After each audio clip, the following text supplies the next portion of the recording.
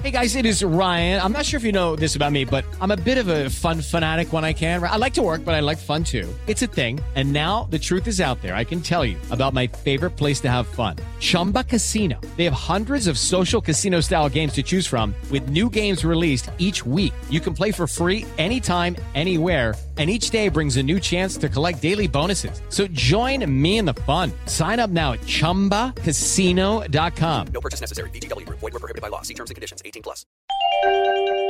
Astrologia. Olá, eu sou a Vivi Petersen, sou astróloga e está começando mais um episódio do nosso podcast semanal Astrologia JP. Lembrando que a gente sempre traz aí as previsões de tendências de energias de acordo aí com os posicionamentos de planetas e signos para a semana. E lembrando também que você pode ouvir esse podcast a hora que você quiser, compartilhar com quem você quiser, através da plataforma digital da sua preferência, ou você pode ouvir através do site www.jovempan.com.br. Eu estou no Instagram, você pode me procurar lá no @viviastrológica e mandar a sua dúvida astrológica para saber mais do seu signo, do signo da sua família. Enfim, todas as questões de astrologia você pode me mandar no Instagram e aí semanalmente a gente traz essas questões aqui, de repente, para conversar melhor e debater melhor também.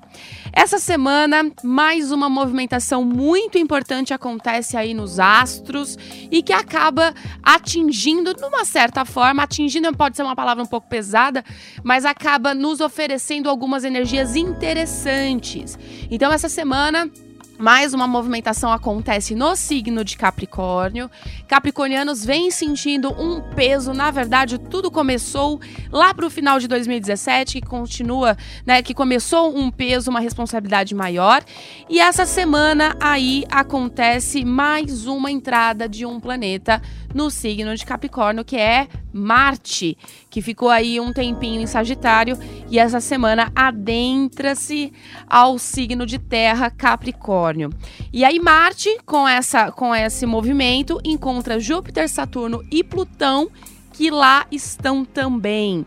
Todos nós sentimos essa energia, que traz um movimento, tomadas de atitudes em prol dos nossos sonhos e objetivos.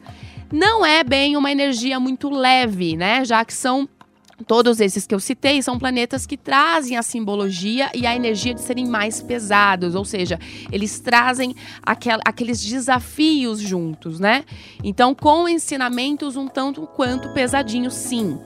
Com a entrada de Marte aí em Caprica, começamos a sentir a fortaleza que será a conjunção, ou seja, a grande união de todos esses planetas que tem seu ápice no mês de março. A gente vai falar disso conforme os dias vão passando, tá?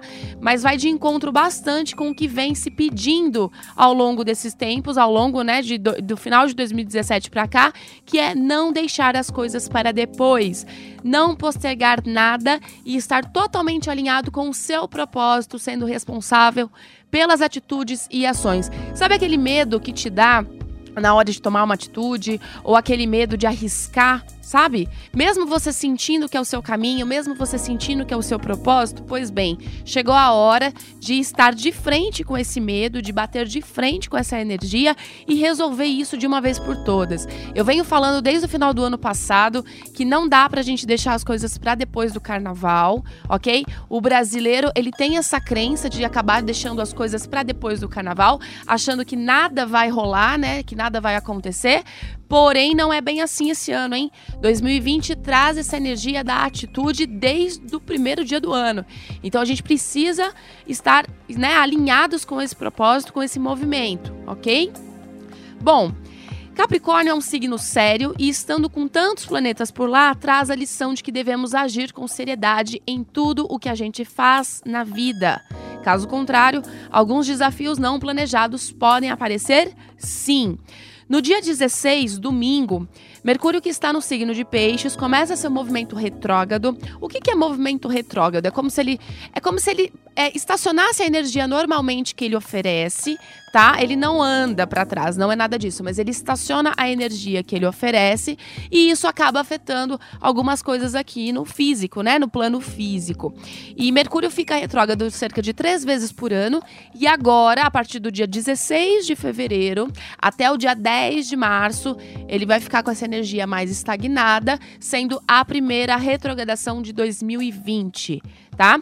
Então, o que significa Mercúrio? Mercúrio é um planeta que age principalmente na comunicação.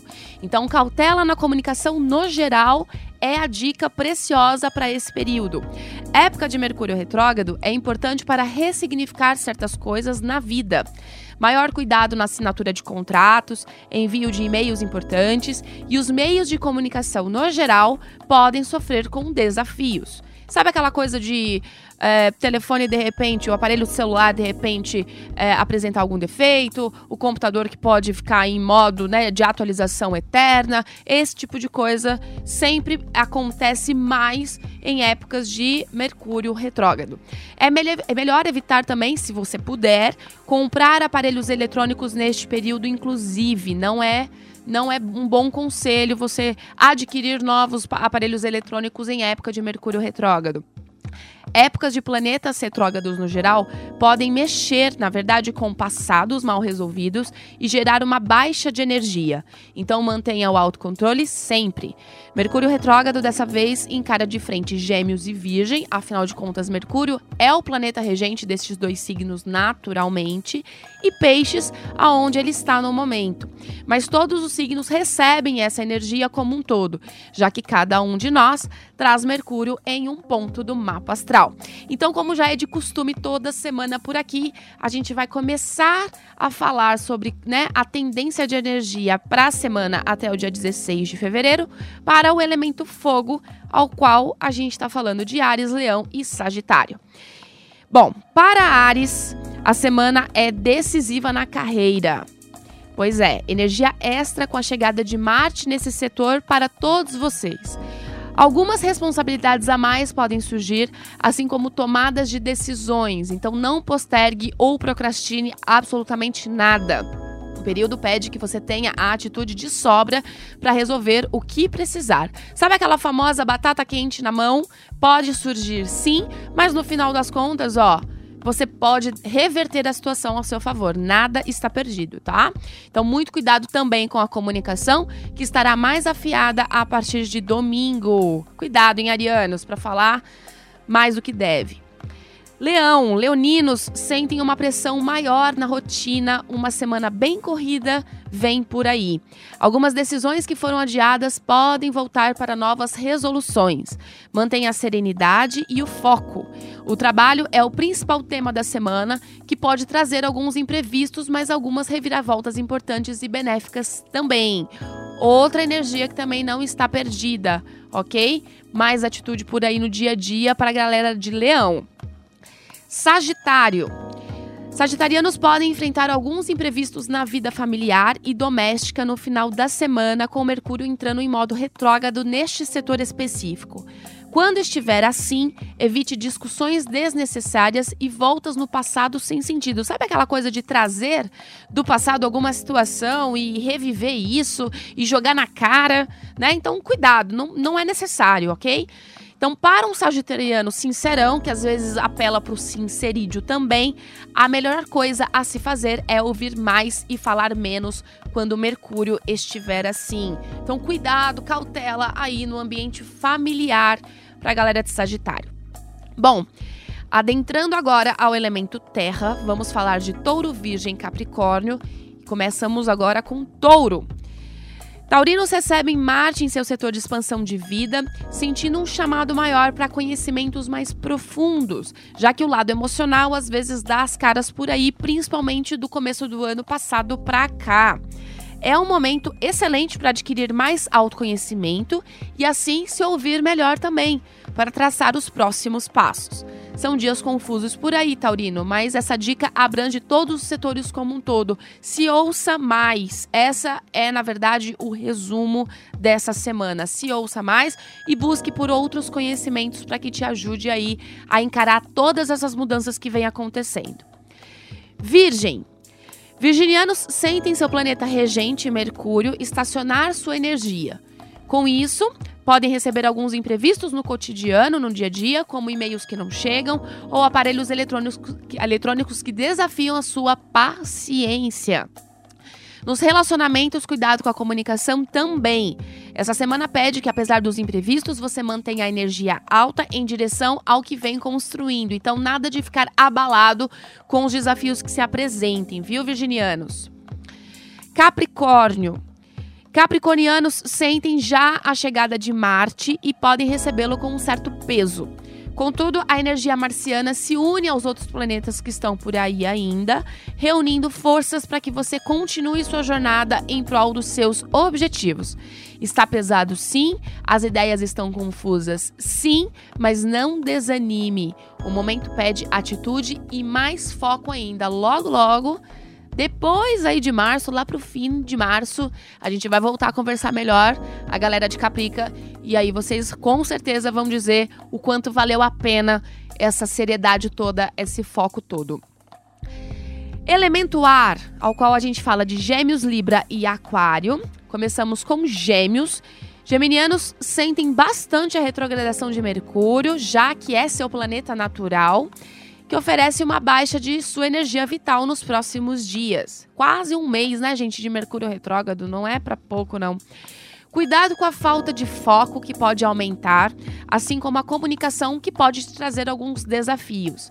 Pense bastante antes de falar ou expressar a sua opinião. Alguém do passado pode dar as caras nesse período. Trate o assunto com bastante racionalidade para dar novos caminhos a isso, ok? Libra. Librianos sentem uma pressão maior no setor familiar e doméstico com a entrada de Marte por aí. Situações que pedem controle, equilíbrio e atitudes podem surgir sim nos próximos dias, no próximo mês. Não postergue nada, resolva tudo o que for necessário. Mantenha a cautela também no diálogo dentro de casa, que será bem útil para evitar conflitos. Até você, librianos, que sentem aí o equilíbrio entre paz e amor, cuidado com os conflitos por falta de diálogo. Aquário.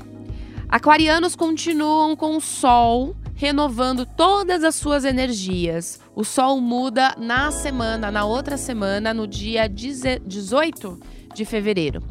Contudo, um momento de renovação também interior, com Marte agora trazendo mais responsabilidade com esse setor, viu, aquarianos?